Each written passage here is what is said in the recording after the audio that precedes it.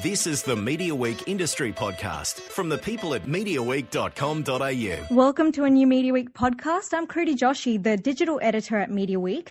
Today I'm at the AAP headquarters in Rhodes in Sydney, and I have with me Tony Gillies, the editor-in-chief of AAP, and Mike Osborne, the editor. Hello, guys. Good morning. Good morning, Kruti. So you guys are rearing up for the Rio Olympics. I know your team leaves on Monday. And so what have the preparations been like? What's the buzz been around the office been like? There's been a lot of excitement amongst the staff, particularly the staff who are heading over to Rio. I think they're all excited. They've had all their injections. They've had all their security and training. They've got their team T-shirts. They've got their laptops and their mobile phones, and they're ready to get into Rio and start reporting on the news and taking the photos and the video that we'll be supplying to our subscribers. Sure, and just before we started, I hit the record button. You told me that this is the first Olympics that you're not leading your team of 32. You've led about 3 Olympics. So do you feel like you're missing out? I've led the last 3 teams to the last 3 Olympics for AAP, and I've been involved in the 3 Olympics before that. I love the Olympic Games. They're very exciting, but I must say it's quite a relief to be able to pass the baton over to our Olympics editor, Holly Knott. She's an exceptional talent and one of the sort of future stars here at AAP. And she will be taking our team to Rio. She took our team to the Glasgow Commonwealth Games and was my deputy at London. And I'm confident that she will do a brilliant job, and I'm going to be very happy to sit back and watch the Olympics as a spectator. I think what you'd say about Holly, though, is that she's an exceptional news person. She's got fantastic judgment, but she's also detail-focused, and that's certainly something you need as an Olympics editor. The departure of everyone next week comes at it's a culmination of a lot of planning around the Olympic Games. Not to say that we've been on the planning program for some 4 years, but we started 4 years ago, and we come in and out of it over that period of time. So it's a slow burn, and it needs to be. There is so much detail required, and it's not just because we're doing it for ourselves. We're doing it for nearly all media in the country. They're highly demanding. They expect a lot from us, and we wear that responsibility well, I think. And we're really looking forward to providing that great depth of content to all of them this time around. So 2004, you became the editor-in-chief of this massive news organisation. 2004, they were the first Olympic Games as well. How do you think your coverage as a news organisation has grown over that period? Well, I think it's more around where the content is going. When I joined in 2004, we were a fantastic organisation. I'd like to think now that we're a better one because there have been more opportunities to tell our stories in different ways. If you look at the way media has unfolded, during the past 12 years, the world has moved so dramatically. I think we're a faster, stronger, more relevant news agency as a result of a lot of work we've done on digital platforms. There's been a lot of innovation in the way we tell our stories, a lot of innovation in the way that we, plan and create new products. So I think when I look back on 2004 versus what we are now doing for 2016. There's infinitely more choice for our subscribers, and as a result of that, we have a massive number of customers this time around taking our content on top of their normal newswire subscriptions. So we create this magnificent bundle of premium content for the Olympics, and it's going very well in terms of sales. So in speaking about your new clients, how do you get them? Do you go out and pitch to them, or do they come to you? How does that sale process work? It's a combination of both. We're very proactive in our approach to our subscribers. So we're not just pitching to the subscribers that we've known for a long time. It's we're always aware of emerging players in the market. As you know, there are so many more new ones these days. We are forever, chasing them down or engaging with them, I should say, it's a better way of putting it, engaging with them and showing them what we can do. And it's really about, being able to prove to them, the value in what we do. It's a very cost-effective news service, but it's also, it's also relevant. We do a lot of heavy lifting for these guys. It's really good. So I was looking at some of your rundown and what sort of services you'll be providing to the other news organizations and obviously your clients here. One of them included, the next day's rundown and how everything works, and that they would have it a day before or something. So how do you guys operate? Like, how do you make your plannings and how your teams will operate? And how long ago does that process start? That process starts well in advance of the Olympics. I think as soon as the schedule's available, and there's a draft schedule available, usually about two years out from a Games, you get a draft schedule. And we start taking that draft schedule apart almost from that time onwards. And we look at the key events, so when the big superstars, so when Michael Phelps or Usain Bolt will be competing. And then we also look at the events that are going to be key to the Australians. So we would have a look at when Kieran McAvoy is going to be swimming the 100 metres freestyle, for example. So all of those events are targeted, and we look at exactly when the Aussies are going to be competing and exactly when the superstars are going to be competing. We make sure we have our journalistic and photographic resources there to cover those events. We make sure that we have the digital content ready to go. And on the ground in Rio, we have one person dedicated to updating that, because as competition heats, semi-finals and finals progress, the people who are competing change. And we have one person dedicated right throughout Rio in just updating that schedule every day, making sure that it's up to date and there's no mistakes. We will not miss any key events. There's so many moving parts, Critty. It's critical that you really remain focused on the detail. It's 16 days of competition, so you really have to break down every day and then break down every hour of every day and make sure every minute of those hours is accounted for in some way. And as Mike has just said, there's so many moving parts to this. Schedules change, performances change. Performers change, or their fortunes do. There are injuries, there are unexpected results. So you have to, as planned as you can be, you have to put yourself in a position where you can respond with spontaneity on those things that are totally unexpected. If we're not as planned as we are, and those spontaneous events occur, well, then it becomes chaotic. So that's why we spend so much time just burrowing through the detail to ensure this is everything it needs to be. And so in order not to miss out on any of the action, I mean, there's so many events going on simultaneously, do you have one journalist assigned to each sport or a number of journalists assigned to each sport so they're sitting through every single sport no matter how boring it is? We have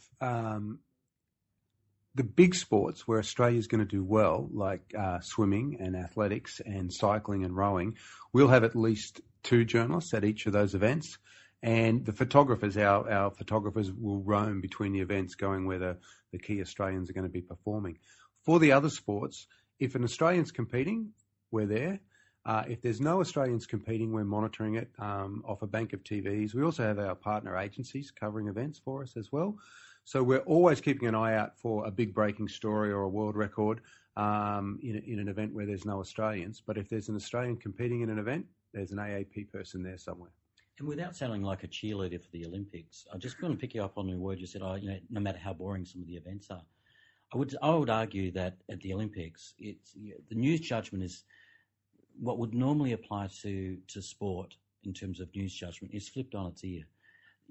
I think Olympic audiences find themselves for that magical 2 weeks every 4 years enamoured by things like archery, by equestrian, by things they would never normally be exposed to, and all of a sudden they just get caught up in the competition.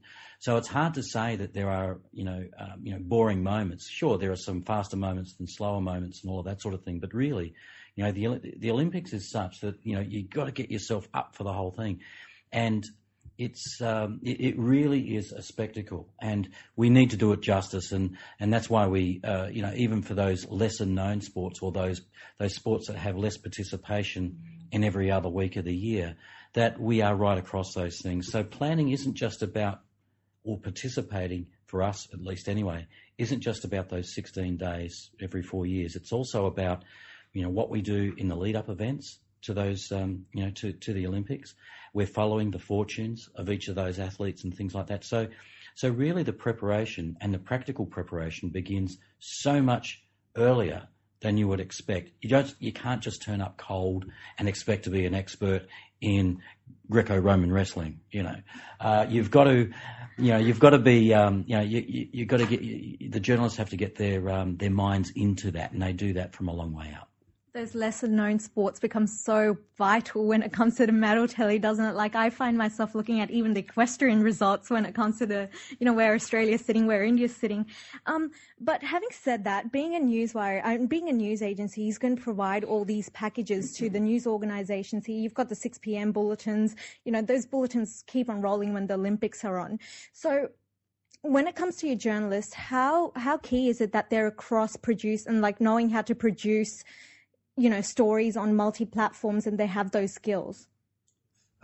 We take a team of journalists and photographers, but we're also taking a team of very experienced and very professional producers who will produce running text content, image content, video content, and some fantastic digital products that pull all of that together. We're also monitoring what's happening in social media. So we're looking at what's happening in the Twitter sphere and on Facebook. So we're keeping track of what athletes are doing there, looking for news stories, but also pulling the best of it together into our packages. And the way the team operates in Rio or at any Olympics is that there's a production team from usually about 5:30 or 6 in the morning, local time, through till about 2 or 3 in the morning. So we're covering the whole day. There's only about 4 hours where we're not there live on the ground at the Olympics. So there's always someone there pulling it together and making sure that it's ready for our subscribers. And we publish direct. So they're hitting the button in Rio and it's going to be publishing on subscriber websites. There's a high level of responsibility, but to understand, and to Mike's point, to understand how we respond the way we do to those multi-dimensional requirements of all of our customers is to understand the DNA of AAP. We don't have deadlines. Every second, every minute, every hour of every day is a deadline for us. It's, the stories we provide, they're all, they just grow organically during the day. It's a constant rolling of updates and wraps and taking a breath. So we don't need, we don't have 6 p.m. bulletins. We don't have 10 a.m. bulletins. We don't have, midnight print deadlines and things like that. Every minute of every hour is something new for us. So that's the way the news agency works, and that's why it works so well in this, rapid fire 24/7 environment. That's why AAP survives so well because we're not stuck stuck by these set moments or parameters that other media organisations are. We are just there for the moment. When it comes to producing, news bulletin stories around the Olympics, all the news organisations, 7, 10, 9, Fairfax, News Corp, you name it, they're going to have journalists on the ground as well. So how does that work? How do you guys discuss who's going to be covering what, where your product is going to be turning up, and when you guys are going to be covering for each other, basically? No such thing as over-communicating, and that's what we have to do. So as it is in every other day of the week, it's the same with the Olympics. There are advisories and there are, and then we keep going on with and telling people what we're up to, where we're going. I think the key in this environment where we're in a perennially cost-conscious environment, we need to be mindful that news organisations can ill afford to duplicate effort. So they look to see what AAP is up to, so they can, and in many cases, redeploy their resources accordingly. So if they know AAP has got something covered, then they can go off and do something else. And what we found here with our team, we're sending quite a good sized team, is that some of the larger organisations are now sending fewer people because they know that we've got the basics covered. So they'll send people that can add, their brand of unique colour and tone and so on to the coverage, and that's the role we play. So it's a foundation of content really for the other organisations, but even so, it's more than that for some of the smaller ones. We're providing the coverage in total for some organisations as well. And I think the experience of our team speaks volumes about how much our subscribers trust us. A lot of our team, reporters, photographers, and videographers, will be at their second or third Olympics. And if you throw in Commonwealth Games, they're probably at their fourth or fifth games. Even our team our technical team that are putting together all of our communications are doing work for some of our subscribers as well, because they're so experienced. They've been on the ground at Olympics and Commonwealth Games, and they just know what's needed. So I think a lot of our subscribers look to us as a leader in this area, particularly these big events like Olympic and Commonwealth Games. They see us as a leader, not just in the content, but also in the communications behind it. And speaking about video, like if you have a person, for example, at the swimming, you have a vision of, say, Michael Phelps, touching that wall first. How do you make sure that you show different visions on different networks? Because there are 5 p.m. bulletins run on at least 2 networks, and then there are 6 p.m. Yeah, unfortunately, we don't have that vision because the broadcast vision, especially, is just tightly held. There's quite a strict or stringent accreditation process, and video is not a part of that. You have to be a broadcast partner to get the in-play or in-games vision. We do have video people there, but they're doing we're creating video content outside of the actual events. So it will be press conferences, it'll be scene stuff from outside the venues and so on. But the venues themselves are locked down by the International Olympic Committee, who have sold rights to vision, especially to a number of broadcasters around the world. Yep. And so Olympics, the committee is well known for, holding on to, it's very secure in, who it lends the vision to, who it gives rights to. So how did you overcome this barrier and when it comes to, accreditation and accessing those events? Well, we get the same accreditation rights as all bona fide media. We have the permissions to go in and out of venues, to take, to write as many stories as we like, to take as many photos as we like. The only area of contention is video at this stage, and that's tightly held by the broadcast partners worldwide. So that's why in this country, for example, the 7 network is the Olympic broadcaster, so they have those rights. So what do Channel 10 and Channel 9 do? They they are protected in some degree to fair dealing provisions, and so they clip a certain amount of vision from the host the broadcast rights holder for use in news bulletins. Now we can do the same thing because we're an accredited media, so we can use small clips of video, but from the broadcast rights holders, but only for the purpose of reporting news.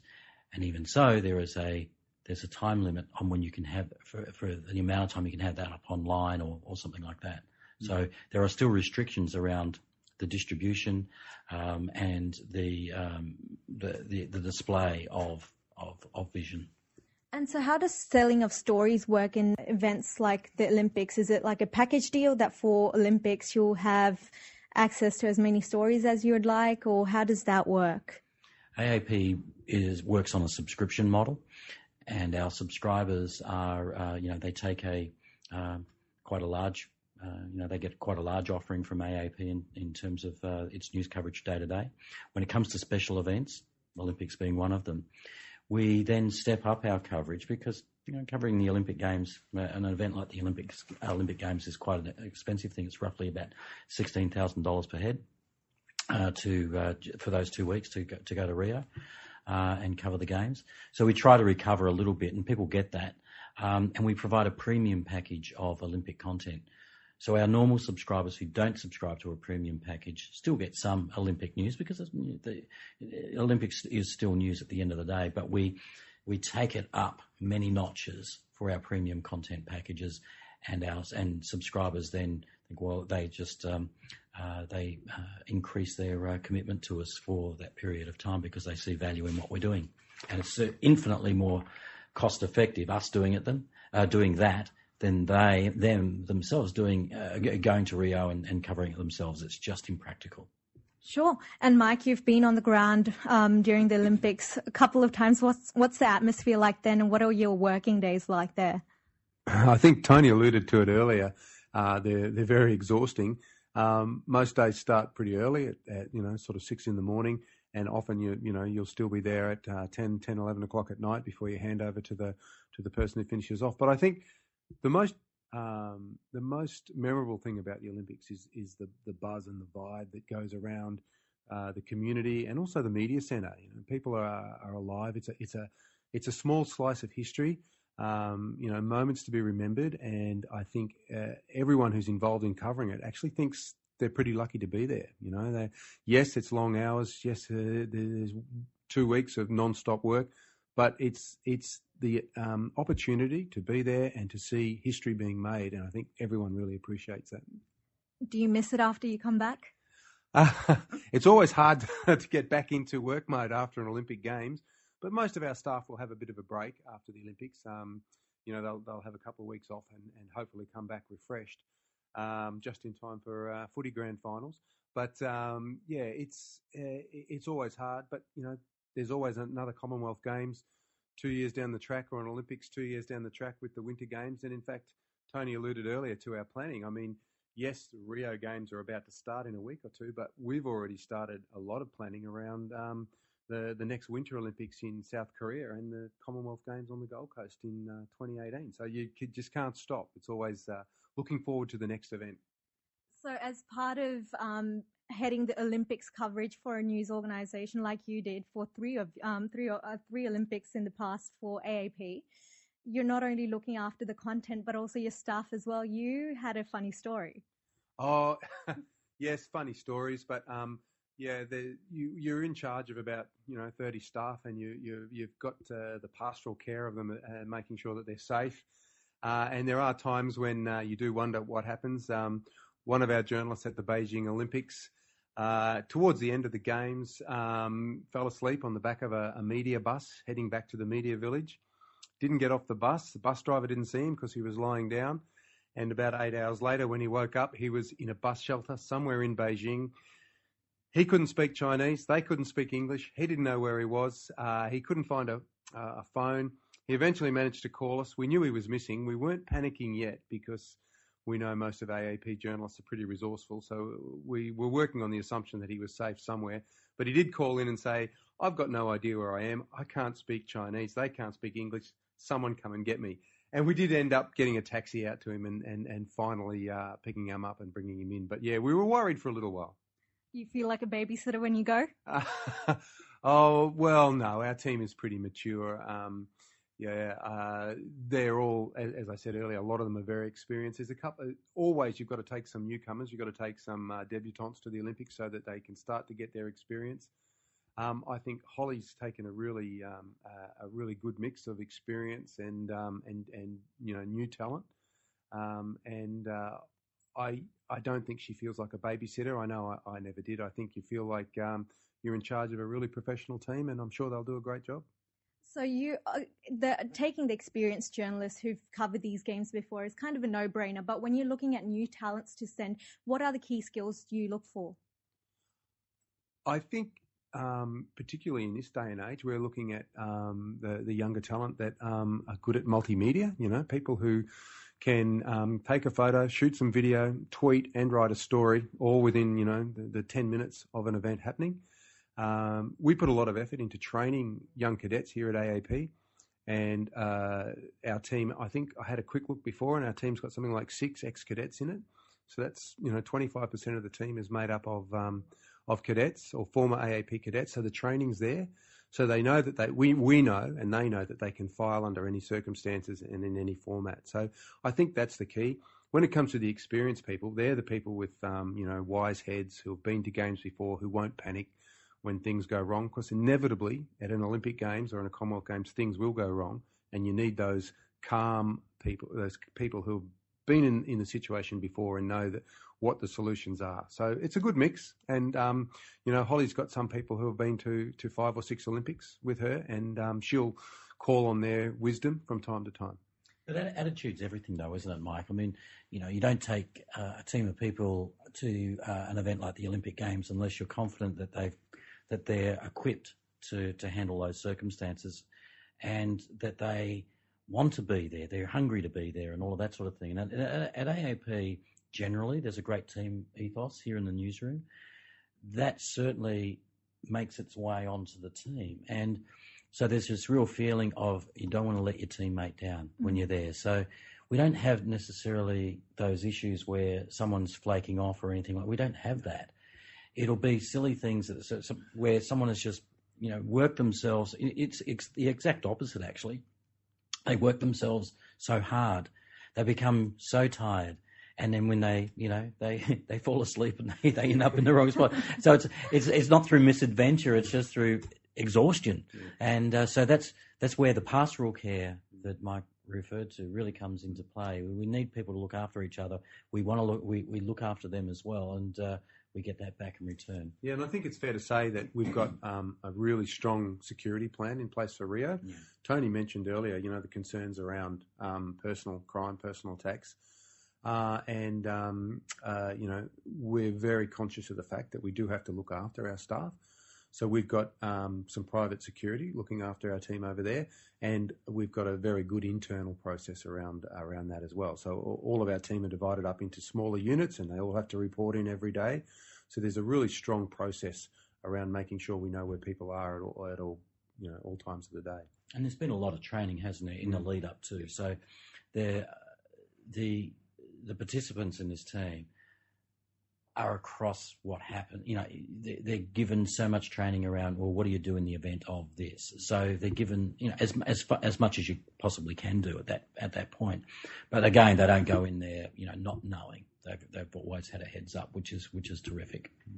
And I think a good pointer to how keen our staff are is that I think when Holly first organised this team, I think she sent out an email a little over 12 months ago asking for volunteers to come to cover the Rio Olympics. I think she got over 100 applications, which we then had to whittle down to the final 30. And that team has been solid right through. We've had one person withdrew because of the Zika virus, personal circumstances, which we completely understand. But apart from that one person pulling out and being replaced, that team's been rock solid for 12 months. So they're very keen to go. So how much pressure is there? And like we just talked about it earlier when, the news environment is such that if littlest of things that happens, across the world, it probably travels to Australia within minutes, if not seconds. How much of a pressure is there to deliver that news as first, to be first as possible? Well, that's just our DNA. It's what AAP does. As a digital news agency, we pride ourselves on being, fast, accurate, reliable, trustworthy. And speed is one of our key components. Our journalists have a standard process where they have to file 3 parts within 3 minutes of any given event. If it's a massive event, it's 1 paragraph, and we get it out to our subscribers within. We've done some really good analytics around this, but we know we can get all of our content out, those urgent stories out within 3 minutes to our subscribers as well. So we move pretty fast when we need to. Yeah, and faster on some of the bigger ones. But I think the key there is not being consumed by being first, being consumed by speed, and being quite careful with that too, by the way, because you can't cut corners in terms of verification, accuracy, balance, fairness, and all of that sort of thing. So my concern has always been, or our concern has always been, that if you create a culture of got to be first, then things might go astray because people might then be prepared to cut a corner or two. We are absolutely consumed by accuracy. We are absolutely consumed by being fast. But you get it. Yeah, the note to journalists is get it first, but get it right. But then get it right. So it's really that. So we feel it. Is it pressure? I don't know that it's pressure. It's just what we do. It's an expectation. And I guess that's why we are trusted. And so when it comes to covering events like the Olympics, you have to, you need those photos that will make front page headlines or evoke some sort of an emotion. You're there, your photographers are there trying to capture the biggest history in the making as possible. but you've also got Getty Images, who's going to have a huge presence there. How do you ensure that your photographers and you have the best product for your subscribers? Do you see any competition at all from Getty Images or news agencies of those kind? Well, there's a lot of news agencies at the Olympics. I mean, Getty's just one. I mean, AP will be there, EPA will be there, Reuters will be there. A lot of those news agencies are our partner agencies, so we'll get access, or our subscribers will get access to a lot of those photos. Again, we're looking from the Australian perspective at AAP, so we're looking for those Australian photos. And Getty, while being a great photographic news agency, possibly won't have that same laser focus on what the Australians are up to that AAP's team will do. So we'll be sending our photographers out to cover specific Australian events, and not just the gold medal chances, but the Aussie who comes 25th in the marathon. We'll be getting photos of that person, and I can't guarantee that all the other agencies will. The other thing to make, because we respect all of these agencies, by the way, but when you're playing at a certain level, as we all are, by the way, it's a given that everyone's going to be producing high quality stuff. If you're not producing high quality, you get found out very quickly, and then you fold up. So it won't matter what agency is there. There's going to be top quality people there. So we back ourselves in terms of the quality we produce, but we back ourselves more wholeheartedly around the relevance of what we're doing, and therefore the value in which we provide to our subscribers. They look to us for a certain thing, and it's a holistic approach that we take to storytelling. It's not just the image. Of course, the image is a big part of it, but it's also the other stuff that sort of sits with it. And I think that's what we bring to the party, is this very broad approach, and it's broad approach to storytelling, but it's laser focus in terms of what it means to Australia. We look at everything through an Australian's lens. Yeah, and we have that team ethos where a journalist and a photographer will be working together. So the photographer will know that the story that the journalist is chasing, and if the photographer gets a great photo, well, then the journalist can write the story to that. I'm just going to move away a little bit from the Olympics, but before doing that, I need to ask you one of your highlights from your vast experience of covering the games. My all-time highlight has to be the 1988 Seoul Olympics. I was covering the track and field events in Seoul, so I was sitting there with one of our another AAP journalist, John Coomber, who was the senior person, and we covered together the Ben Johnson winning the 100 metres, and then we went out that night and celebrated, and then the next morning at 7 a.m. we were both trying to track down Ben Johnson and his coach, Charlie Francis, and the Canadian team, because he tested positive overnight, and that was probably the biggest story I'll ever cover in my life. It was a massive, massive story at the time, and certainly very exciting. Wow. That seems like an adrenaline rush. But we spoke about the accreditation challenges earlier.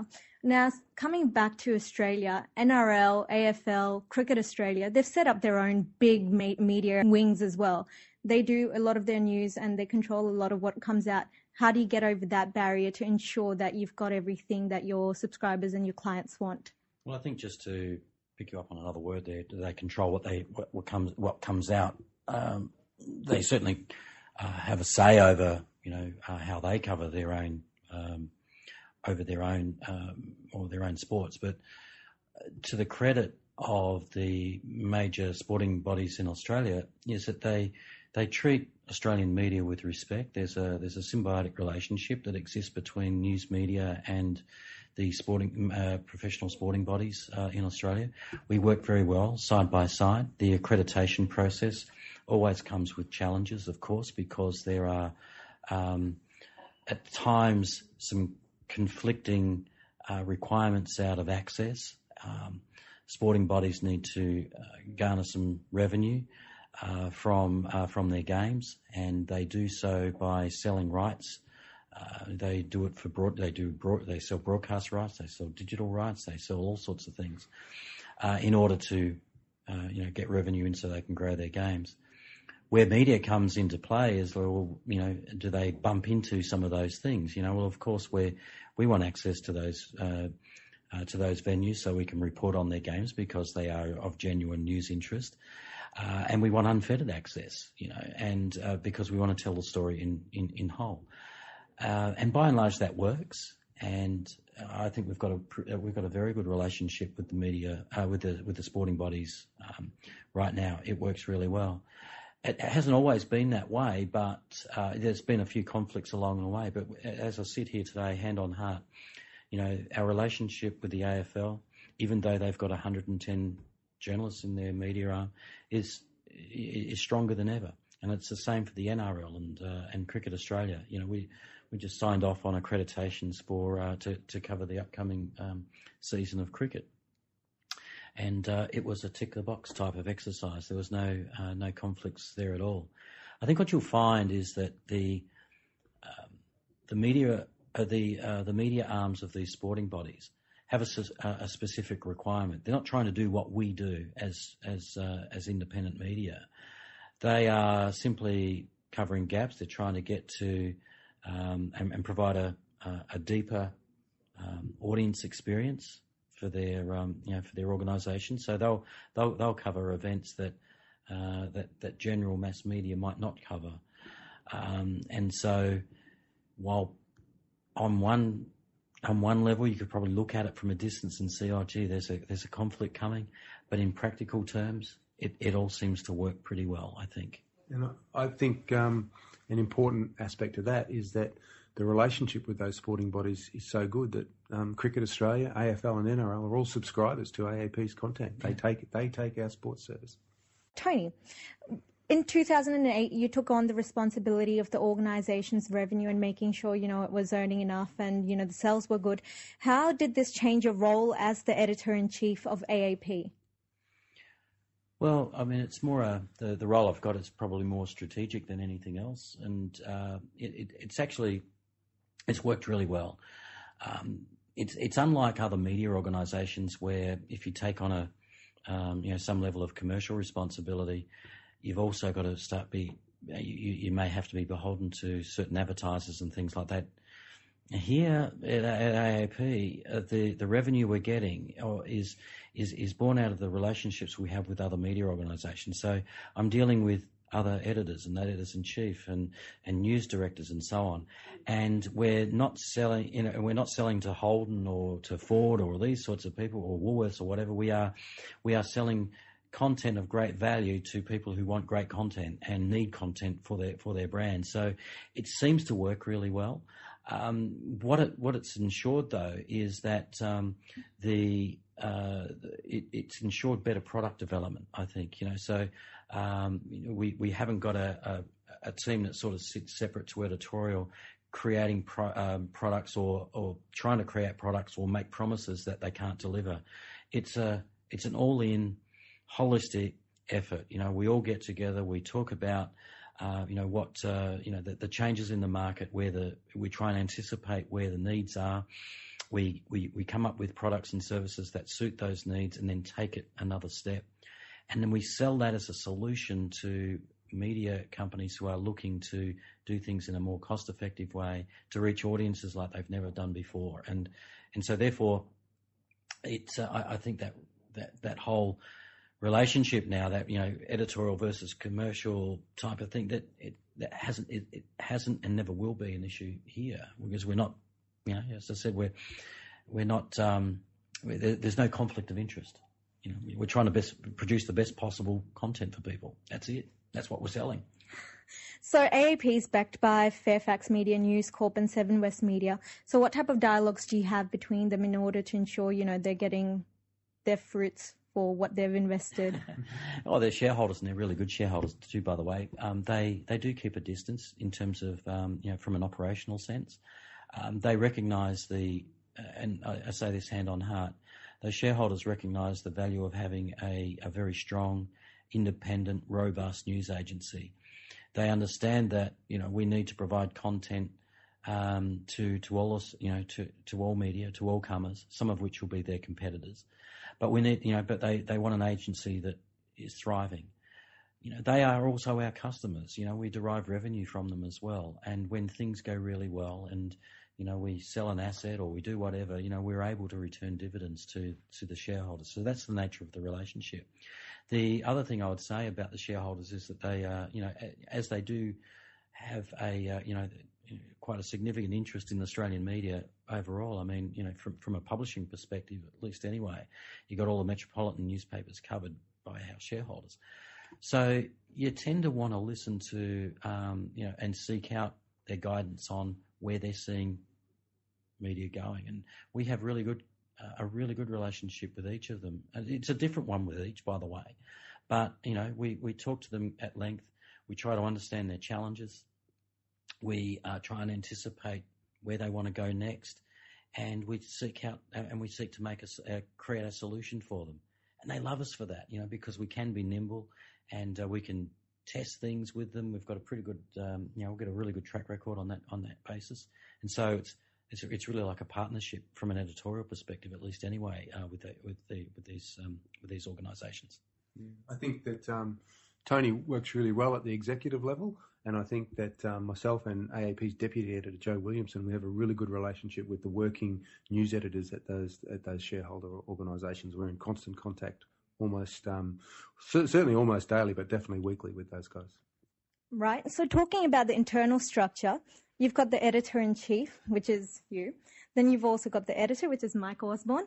Then we've got Philip McLean, who's the executive editor. And then we've got Amrita Sidhu, who's the group sales director. How do you guys all work in rhythm? And that title, executive editor, confuses me. So what's that about? Well, it shouldn't confuse. I mean, there's in any news organisation, there are a number of functions that must exist that aren't necessarily tied to the news of the day. Phil McLean is, he's an exceptional news person, by the way. He's a great lateral thinker, so he brings a lot to the organisation. But Phil also is he's a really good details guy. He helps us bring and works very closely with me to ensure that the economic shape of the newsroom is everything it needs to be. So we're always looking for more efficient ways of doing things. It's not necessarily about cost cutting, for the sake of it. If technology can step in to ensure that we can do things more effectively, then that's what we do. So there's a lot of administrative stuff that is required. There's a lot of innovation that is required that sits outside the normal remit of Mike and Joe, for example, is what they do in the newsroom, which is more of the day-to-day news coverage. And so there's a lot of action that goes on behind the scenes, and Phil and I work very closely on that part, and of course Mike does as well. But and then Amrita, who is the group sales director, has responsibility for sales, not just in Newswire, but also across AAP's other businesses, including MediaNet, which is moves press releases and has a media contacts database, etc. We also have PageMasters, which is a newspaper production outsourcing business, which is highly successful. And so Amrita has some sales activity in there, but we have a very strong structure around each of those businesses. So being in the executive kind of a position, how often do you guys get back to, the journalism tools, and do you miss it? I think I get back to the journalism tools probably about once a week. I'm on the desk helping out one way or another. And of course, when massive stories break, those terrorist attacks overseas, things like that, then, it's roll up the sleeves and get in. But, it's important, I think, for the editor to be seen on the news floor and to be involved in the news floor. And we've got a new editorial system coming in, and I think that's going to change the way that we operate. And it'll be exciting to be involved in that transition and to get involved in the news coverage. And I take a more strategic role. I do miss it, but there's such a thing as having too many cooks spoiling a broth. So as an editor in chief, I've got to give Mike his space, and the newsroom is at that level, on a day-to-day level, really is his domain. We talk about coverage, and you never lose interest in news. Don't get me wrong, but you don't want to have a confused message going out to staff. So we consult quite closely. Mike knows everything I'm doing. I know everything Mike's doing, and so on. We do work very, very closely together. You just mentioned a new editorial structure. Can you run me through that? Well, it's a new editorial structure to fit with our new editorial system. So we've got a new content management system called Superdesk coming in. In fact, we're right in the middle of the rollout now. Our finance desk and some of our interstate bureaus like Canberra and Melbourne are already working on the new system. Our main production team and our sports guys and certainly our Olympic guys are still in our old system. And of course, with a new content management system, it gives you the opportunity to, I think, put fresh eyes on what we do and how we do it, and it'll bring technological developments, and we'll be able to do things better and more efficiently. So we've had a bit of a look at our structure internally, and we're making some changes to fit with the new editorial system. I think the one thing to say about the editorial system, and this hasn't been the case in the past, is that when we were developing this thing, and it's been this system has been in development now for just close on 2 years, and it's now being rolled out. But right from day one, it's been about journalism first. You know, when you have editorial systems, and this has always been the case in the past, you've usually had to get a workflow and bend it around a proprietary system. Well, you can't afford to do that anymore. So when we made the commitment very early on that with a new system, it was always about journalism and technology. Well, forget about it. I want it in the background. I want journalists to be able to concentrate on the best possible words, to write the best possible headlines without having to worry about the code that sort of sits around it or have to plug in what destination the content goes to. I just want them focused on the content itself.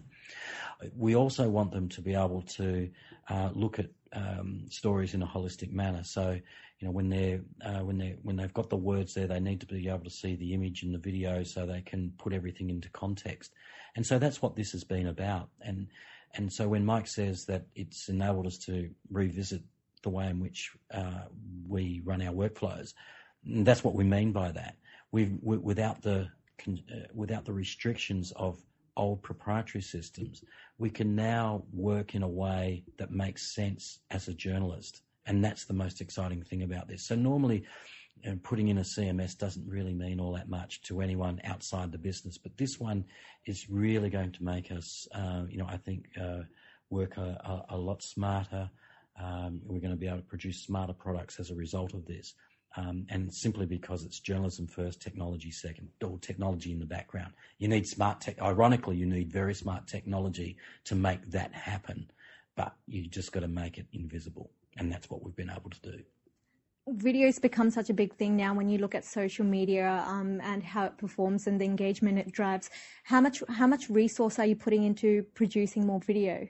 We've got we're doing pretty well on video at the moment. We're moving about 300 news videos a week now, and half of that comes from our reporters. It's not always the best video, but it's video and it works well. They're doing it on smartphones, and they become quite capable. Actually, it's very, very good. As personal technology improves, so does the quality of what they produce. So that works really well. The other half comes from our photographers. They've got great camera gear that has dual capacity, but we also have video specialists who do the real high-end stuff, and that tends to work really well. It really came in its own, I think, during the election campaign. We moved 1,100 news videos during the election campaign, and the TV networks were all over it. The major digital players in the country were all over that video as well. They loved it, So we got our vision got quite the play during that quite arduous campaign, but it proved that that we've got the capacity in that area to work really well. Where do you see the biggest opportunity for growth for AAP as a business? And then we'll talk about editorially. Well, as a business, I mean, it's like everything. It's about diversity. I mean, we've been around for 81 years now, and we've been a really solid newswire is the core of AAP. It runs in practical terms. It accounts for half our business. The other half of the business comes from Page Masters, roughly a quarter, and MediaNet, roughly a quarter. The growth opportunity comes from the diversity within those three areas, I think. So there's a little bit more, a little bit more growth to be had there. And particularly in this environment where, in media environment at least anyway, where there's this need to reduce costs. So AAP comes into its own then because, you create something once and sell it many times. So therefore your cost base comes right down. Scale gives you everything. And so we're able to, produce and provide content to media partners so much cheaper. We can help them save money internally. So that works really well. And because that's what they need. And I guess from an editorial perspective, it's about about working with different mediums to produce new products. So next steps would be creating bespoke content maybe for individual organisations. We've got the scale; we can do things exclusively for some organisations. The newswire is it's a massive beast. We're producing about 800 stories a day, and that's available to media all over the place. But on top of that, you can do exclusive content for people as long as there's no conflict between those two things. I think there's also there's growth to be had in video. I think and not just normal news video. It's the way in which you produce video. I think there's I get excited by things like augmented reality video and virtual reality video. I think that's a great space. And so when the personal technology evolves to a point where that type of video can be seen by audiences quite easily, then that's a really good opportunity to create a totally immersive storytelling experience, and that part excites me a lot. I think we're growing all the time, evolving all the time. Our analytics show that our subscribers love our sports coverage, and also our courts coverage. And part of what we've done, I think, is bulk up in those areas.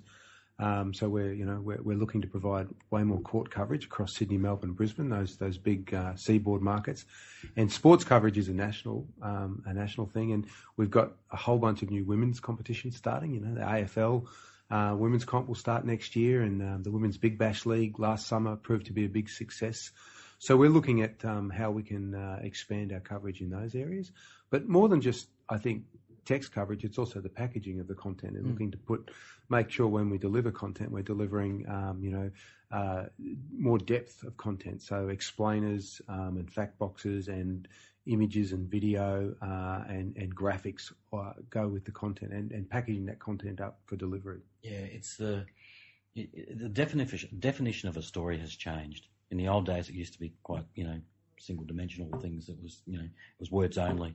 Then you added images, and then you added video, and then it's like, well, can we add more context to the story, and how often can we update? How frequently can we update those stories? So before you know it, you keep on adding layers upon layers of news to each story. Then it becomes quite a compelling package that doesn't just exist for you put it up once and that's it. It has a life over a 24-hour period, and it can look different over that 24 hours. So it's a constantly moving thing. A story is a constantly moving thing, and that's the part that really excites me, and I think it excites me, and I think it excites the newsroom as well. So now we're nearing the end, but I have to go back to the Olympics and ask you guys personal preferences. Which sports will you guys be watching the most, and which ones will you be looking out for? Oh, well, for me, as a former track and field rider, I'll be watching the track and field. Athletics is always exciting. Australia will do well in the swimming, so I'll be keen to see what happens there. But away from that, I think there are some really exciting sports. BMX in the cycling, I think, is terrific. It's over in the blink of an eye. Australia's got gold medal chances in the men's and the women's, and I think it's a pretty exciting sport for the next generation coming through. Tony, what about you? I love the spectacle of the Olympics. I'll be diving into just about everything. Like Mike, and probably like the rest of the world, you become glued to the track and field events. Pole vaulting just fascinates me as a sport. It just doesn't make any sense, so I love it. I absolutely I love the swimming events as well. Australia's always so competitive, and it's hard not to get swept up into the patriotism of all of that. But I'll be. I might not be watching so much of the golf. I don't think, but I'll because I get to see enough of that as it is in other events. Yeah, but I will be very very keen on sailing. I think as well. I think that's always a good spectacle.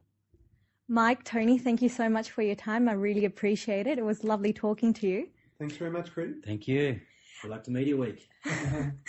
You are listening to Media Week podcast. Do check us out online at mediaweek.com.au and follow us on social, which is at Media Week AUS on Facebook and Twitter.